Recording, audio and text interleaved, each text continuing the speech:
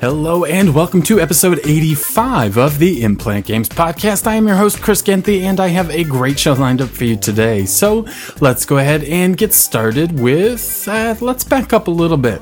So I've been doing this show on Sunday mornings since January. Only missed one due to some issues, but for the rest of the summer, I'm going to move this to Tuesday evening. And the reason why is because the weather's getting better here in Wisconsin, and I live out in the country now, and taking up that big 4-hour block of time during my Sunday kind of eats up a lot of the weekend. So I'm going to shuffle things around a bit. So lately I have been doing videos on Sunday, Wednesday, and Saturday. I'm going to change that to Tuesday, Thursday, Saturday. Shuffle things around, and I think that will help video production go a bit more smooth here during the summer months. So hope you stick around for Tuesday. Hope that doesn't mess with your week. But now let's go ahead and get started with the news. So yesterday, actually, Mighty Number 9 got a release date, which will be June 21st, coming up here in about a month and a half. So we talked about Mighty Number 9 getting delayed quite a bit. Most recently, getting delayed again at the beginning of February. The game was originally supposed to come out in April of 2015. So that's over a year ago this game was supposed to come out. And we all know, I think it was 3 years ago, it raised $4 million on Kickstarter. So as the release dates have come and gone, fans, of course, always, people complain because that's what people do. But I kind of feel like in this case, it's rightfully so. The deal you make with somebody on Kickstarter is you accept their money for a product that isn't finished or doesn't exist yet. So with Mighty Number 9, obviously the project was started. Inafune, the guy that made the Mega Man games, obviously said, this is what we want your money for. This is our time frame. This is how we're going to release it. And when you kind of take $4 million from people and then kind of don't deliver on what you say you're going to do, there is some room to be upset and to be angry. Me personally, I've never supported, I won't ever. I don't have a problem with Kickstarter. I think it's a great model. But, if you are going to take people's money, I think you kind of need to set realistic expectations. This is a guy that's made a lot of Mega Man games over the last 3 decades, should know how to run a project, should know how to run a team. And the people that did pay all of that money to have the access to that game, to fund that game, that sequel that they've been looking for so long, I think deserve to be upset. So really now, June comes, it will be really interesting. Is Mighty Number 9 going to live up to the hype? Obviously, Mega Man has a ton of fans. I'm still buying Mega Man games. I just bought Mega Man Extreme on the Game Boy Color, along with Mega Man and Bass on the Game Boy Advance. So I've been playing those for the last few weeks. Anytime I see a Mega Man game for a reasonable price, I always grab it because it's such a wonderful series. So we'll see if Mighty Number 9 can capture that magic and kind of erase, all of that kind of ill will they've created for being kind of quiet and being kind of pokey and kind of offering lame excuses like issues with network code on a game that doesn't really need network code. But this actually just happened yesterday. It's going to have a release date. The game is finished June 21st, 2016. So I hope it's amazing. I'll be real disappointed if it just doesn't live up to the hype. Obviously, Inafune is a brilliant game designer. The level structure, the gameplay mechanics in the regular Nintendo and Super Nintendo Mega Man games are just phenomenal, just light years above anything else. And I'll be curious if they're able to kind of capture that magic that made those games so special. But June 21st, delayed, and here we are, 13 months after it was originally supposed to come out. So that's very exciting. The other piece of exciting official news is the Nintendo NX, the next Nintendo system, is going to be coming out in March of 2017. So less than a year away. So clearly Nintendo has been, working on this for years, like you would expect all of the big three to be doing.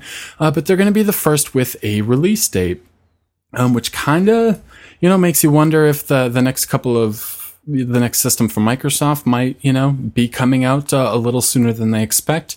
But the weirdest thing about a March date is that it kind of misses the holiday season. So specifically in video games, that September, October, November range has traditionally, kind of been the sweet spot.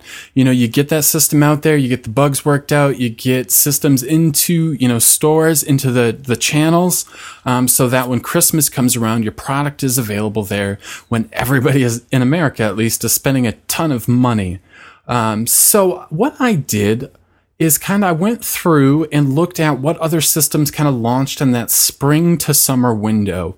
What consoles and systems came out before, that fall to holiday launch.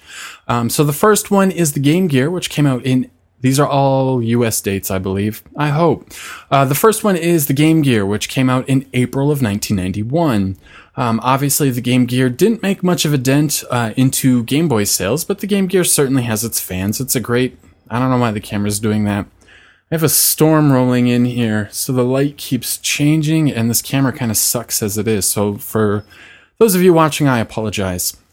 So the Game Gear came reasonably successful, lasted through 1996, but wasn't a huge success. The next system, also Sega, would have been the Sega Saturn with their surprise launch in May of 1995.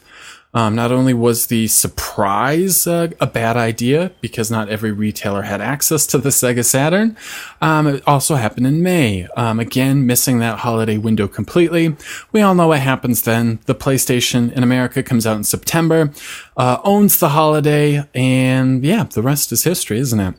The next system, going out a little farther, is going to be the Game Boy Advance in June of 2001. Game Boy Advance went on to have a very healthy, successful lifespan. Again, I just mentioned I'm still playing it, Mega Man and Bass. A lot of my favorite 16-bit games happen to be on the Game Boy Advance. To me, the Game Boy Advance is really awesome because it kind of extended the Super Nintendo and the Genesis. A lot of games on both of those systems either got ported, remade, or sequels that lived on through the Game Boy Advance, like Metal Slug Advance. I don't know why I wanted to mention that. I just really enjoy that game. But I did a whole video on it, and you should check it out. So again, the June date didn't hurt the sales of that system at all. The Nintendo 3DS launched in March of 2011. That did struggle for quite a while before, I'm sure, a Pokemon game came out, and then everything went back to normal. But again, launched at a weird time. March, maybe tax returns in the US, people have more income. Most people, I think, buy refrigerators or cars or pay off credit card debt. I'm not sure if a lot of that kind of boost, if it is even a lot, I guess, is really used for spending money on kids. Weird story, though. That is how I got my Sega Genesis. I think it was the spring of 1996. With tax returns, we got to go to the store and pick out a system, and the Super Nintendo, I believe at the time, was $99.99, and the Genesis was $89.99, and because it was $10 cheaper, and we could get a Genesis and a game, we went with the Sega Genesis, and the rest is history. How crazy is that? And then February 2012, the PlayStation Vita. Again, I don't know if all of these dates are Japanese, American, European. I guess it doesn't really matter. The point is that plenty of systems have launched in the spring. Things like the 3DS and Vita kind of didn't do so hot. Other things did just fine, like the Game Boy Advance, and to a lesser extent, the Game Gear. There has been speculation on some launch titles for the NX, Zelda games getting delayed, this getting pushed back, simultaneous releases. Kind of had a hard time sifting through what was speculation and what was news. I'm not that interested on trying to report something as news if it isn't. I'm not that interested in providing wrong information or speculating on wrong information. So I'm usually pretty reserved when it comes to reporting on things. So like the Turbo HD April Fool's prank, I did not talk about until it was confirmed it wasn't real for that very reason. So that's what it is going to come down to. That's what everything that we've talked about since January comes down to, whether it's the next Nintendo, whether it's the PlayStation Neo, whether it's virtual reality, whether it's the consoles that don't exist like the Chameleon or the Dreamcast 2. The hardware is interesting and okay, but what really matters is the games. And Nintendo's next console is going to be dependent on the games. We look at some things that were really popular and exciting when they came out, like the Wii had the Wii Sports, which was a huge hit, and that's why people bought the Wii. You look at the Nintendo 64 launch lineup of 2 or 3 games, but one of them was Super Mario 64, which was an epic game, and that sells systems. We look at the GameCube with Luigi's Mansion, not as exciting, and that launch wasn't as successful as a lot of other systems because it was missing that killer app. The Xbox had Halo. That's what, made that entire business for Microsoft. So Nintendo really needs a Zelda game, a Mario game, and maybe a couple other first party games that, people will attach onto that. Oh, I've played, Mario NX. Oh, I might as well get, the Kirby game as well. That's what it's all going to come down to. I have a feeling Nintendo's not going to screw up the next Nintendo system. They know how to make a system. They know how to launch a system. Obviously, their Game Boy and I guess now you would call it the DS series of handhelds, they've had wild success in that field and nobody else could. Like Nintendo has that secret sauce. So I fully expect them, despite a weird launch date, to do the right thing, to have the right software, and to really knock it out of the park. But I guess we'll find out in a year. All right, the next thing I'm going to talk about is going to be a comment from Simbin, who says 4K gaming on a $400 console just isn't possible today. Even a $1,500 gaming PC can struggle with some of the most demanding games at 4K. So this was in response to my disappointment that the PlayStation Neo, the PlayStation 4.5, that upgraded PlayStation system where all games starting in October have to support the new hardware in this system, won't be running in 4K. Obviously 4K would require, let's just make it simple. It's not this simple, but 4K is essentially, 4 times HD, twice the height, twice the width. That gives you 4 times the graphic fidelity. So having the power to, do that extra math, the RAM, for all those extra textures, the frame buffers, all of that from start to finish, is not going to be easy. And like Simbin says, if they can't do it on a $1,500 gaming PC, how can you do it on a console? That's probably true. I don't disagree with it at all. I think game consoles kind of have a history of being significantly cheaper than PCs. So if you look at like the Genesis and Super Nintendo days, it would take a significantly, something that could be done on the Genesis or Super Nintendo to do that like on a DOS gaming rig back in the mid 90s would have costed would have cost exponentially more money to do. So that's kind of always been the thing. You can cut out the Windows or the Mac OS. You can cut off a lot of things and have all those cycles, meant for filling out 4K worth of pixels. But perhaps that's too much of a reach for that type of fidelity. I'm not sure. Without having 4K support, the thought of all games running in 1080p at 60 frames per second just isn't worth the $400 or $500 it's going to cost. If I'm sitting, X amount of feet away from my TV, so in this case, like 12 feet or 10 feet or something, like I'm not going to see the difference between 900p and 1080p. It just isn't worth it. So it'll be real interesting. Next month or this month, I guess. I don't know. E3 has always been in May, so I guess I just take it for granted that that's when it's going to happen.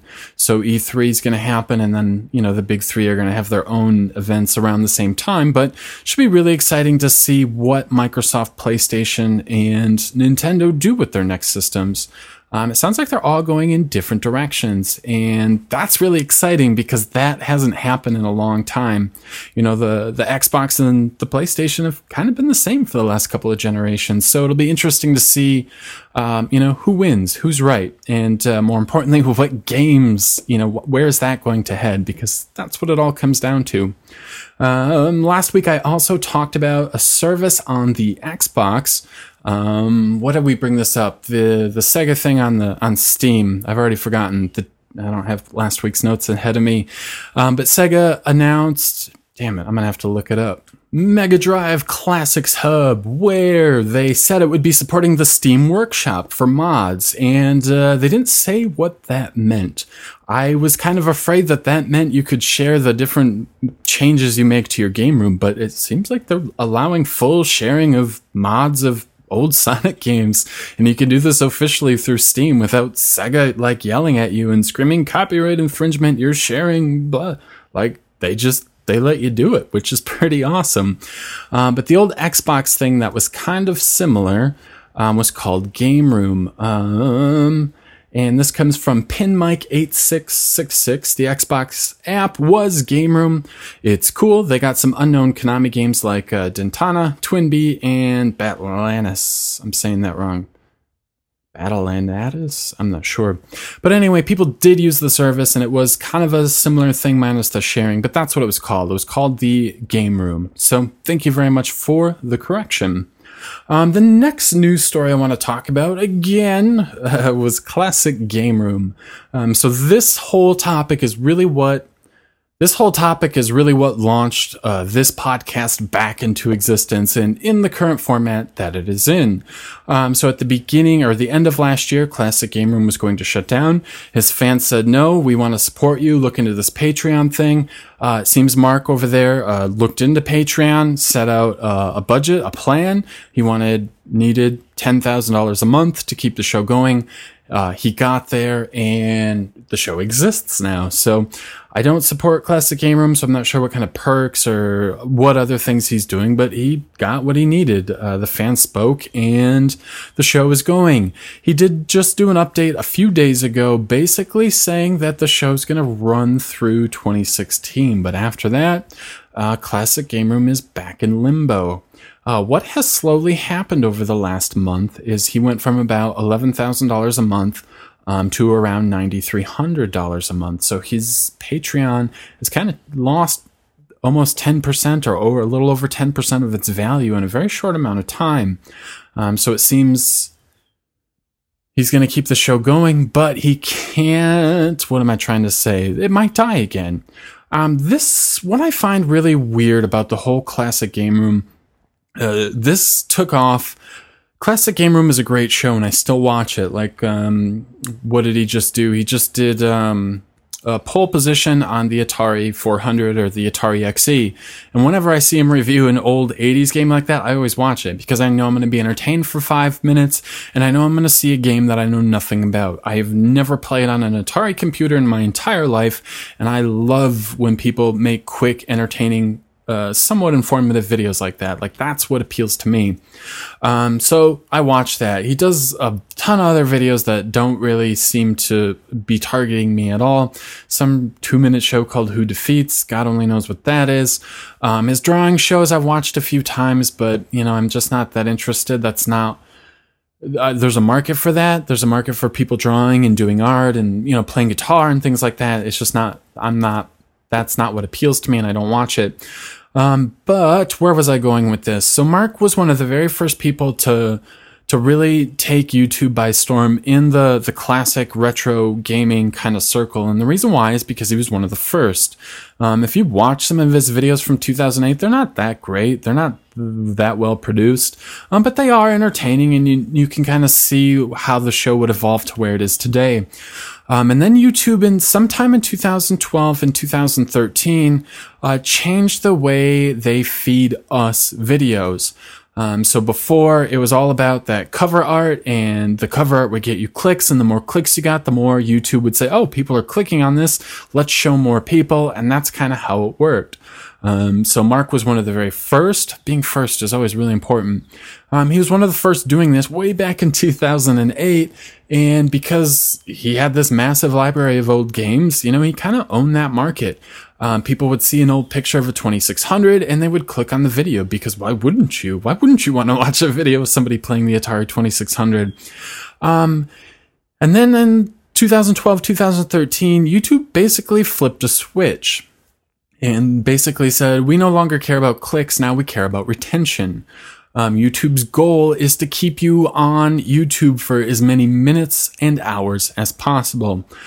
So when I make my videos, I'm always paying attention to retention. Like, this show will get a fraction of the views that my other shows will get. On the flip side, 2/3 of you are listening to this like a traditional podcast, through an RSS feeder, through your iPod or your iPhone, or I'm going to have to get this on Google Play and not miss out on that boat. But I know what type of videos are going to get the most watches, and I know how to make them and keep them flowing in a way to keep people watching them. Hopefully, if they hit the end of the video, YouTube streams up the next one. And it's really easy to see when a video does exactly what YouTube wants, and all of a sudden I have a huge spike in views. And it's pretty easy to see when I fail and people don't make it through the video, don't watch the next video, and that retention is gone. They've watched one video, didn't like it, and moved on. So I stopped last month. I'm sure some of you noticed I stopped doing reviews. And this is all kind of related. So Mark went from about 20 million views a month, which is a huge, insane amount of money. I mean, we're talking probably $40,000 a month, at least. $40,000 a month, possibly even in the $50,000 range. If you're thinking all of those videos, $5 CPM, all of those videos are getting ads because that's what YouTube is telling people to watch, like an insane amount of money. And when they flipped the switch to where retention matters instead of clicks, he dropped from about 20 million to 2 million views a month in just a couple of months. Like, it tanked. The show basically died. And at that point, you have to start recognizing that, okay, I have to change and evolve. He posted something on his Patreon page, and you can kind of read the anger and frustration in his voice, and I totally get it. So he has 430,000 subscribers, which is, I mean, that's a lot. Like, the average person should be able to make a living with that amount of subscribers. But what you'll see is a lot of his videos only get 1,000 views in the first few days, a couple thousand views in the first few days, and then every once in a while, 20,000 views in the first 2 days or 3 days. And as a content creator, you kind of have to recognize that. And while his post is very complainy, like, I don't want to do what YouTube wants me to do. I don't want to do what everyone else does. Why can't I do my own thing? And the reason why is because the data speaks for itself. All of what you need to know about what people want to watch, like, it's all there. Like, if you just pay attention. So I've trying to evolve my own show, my own channel, and what I'm trying to accomplish by paying attention to what you, the viewers, watch and do, what you click on. What holds your retention? What makes you watch 3 or 4 of my videos in a row? And stop trying to fight the system. I would love to, review Atari games. I would love to, do 8-minute reviews on some obscure game that's mediocre or bad. But nobody wants to watch those videos. And if nobody wants to watch them, then what's the point of doing it? I know there's the passion in the art and nothing else matters, but that is kind of what matters. I don't sing and make music because nobody would want to watch it. So what's the point? It's legacy. It's everything. What do you want to be remembered as?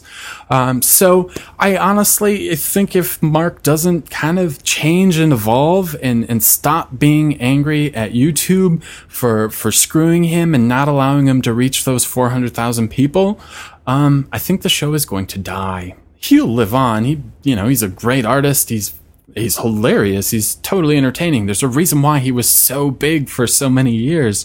But at some point you kind of have to evolve. There's a reason why none of us, few of us, I can't say none, somebody will be like, I do. There's a reason why so few of us watch sitcoms anymore. Like, a show like Seinfeld isn't going to happen anytime soon because we don't watch sitcoms. And if nobody is going to watch them, then what's the point of making it?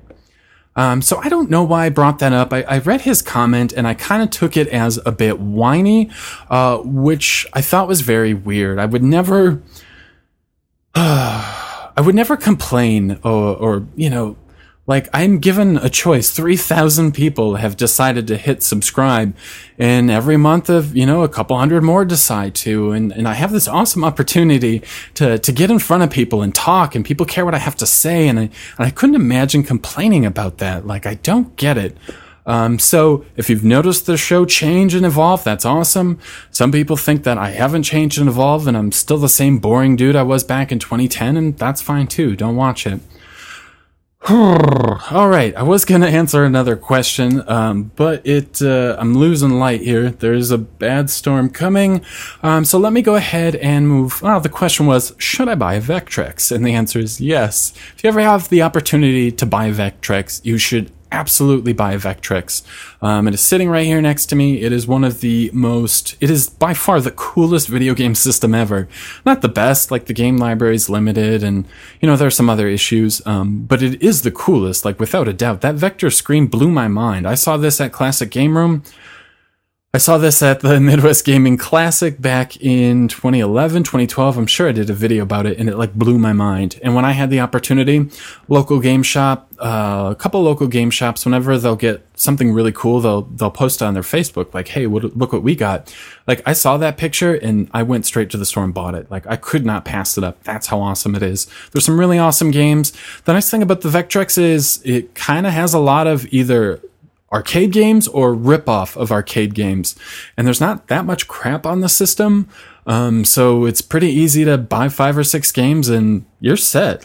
They're all awesome. Clean Sweep, one of my favorites, Pac-Man Clone, and then Scramble from Konami, which is a really cool early shmup for, that's what it is. And it's awesome and I love it. We'll dive into that topic again some other time, but yes, the answer is if you ever have the opportunity to buy a Vectrex, you absolutely should. It's awesome.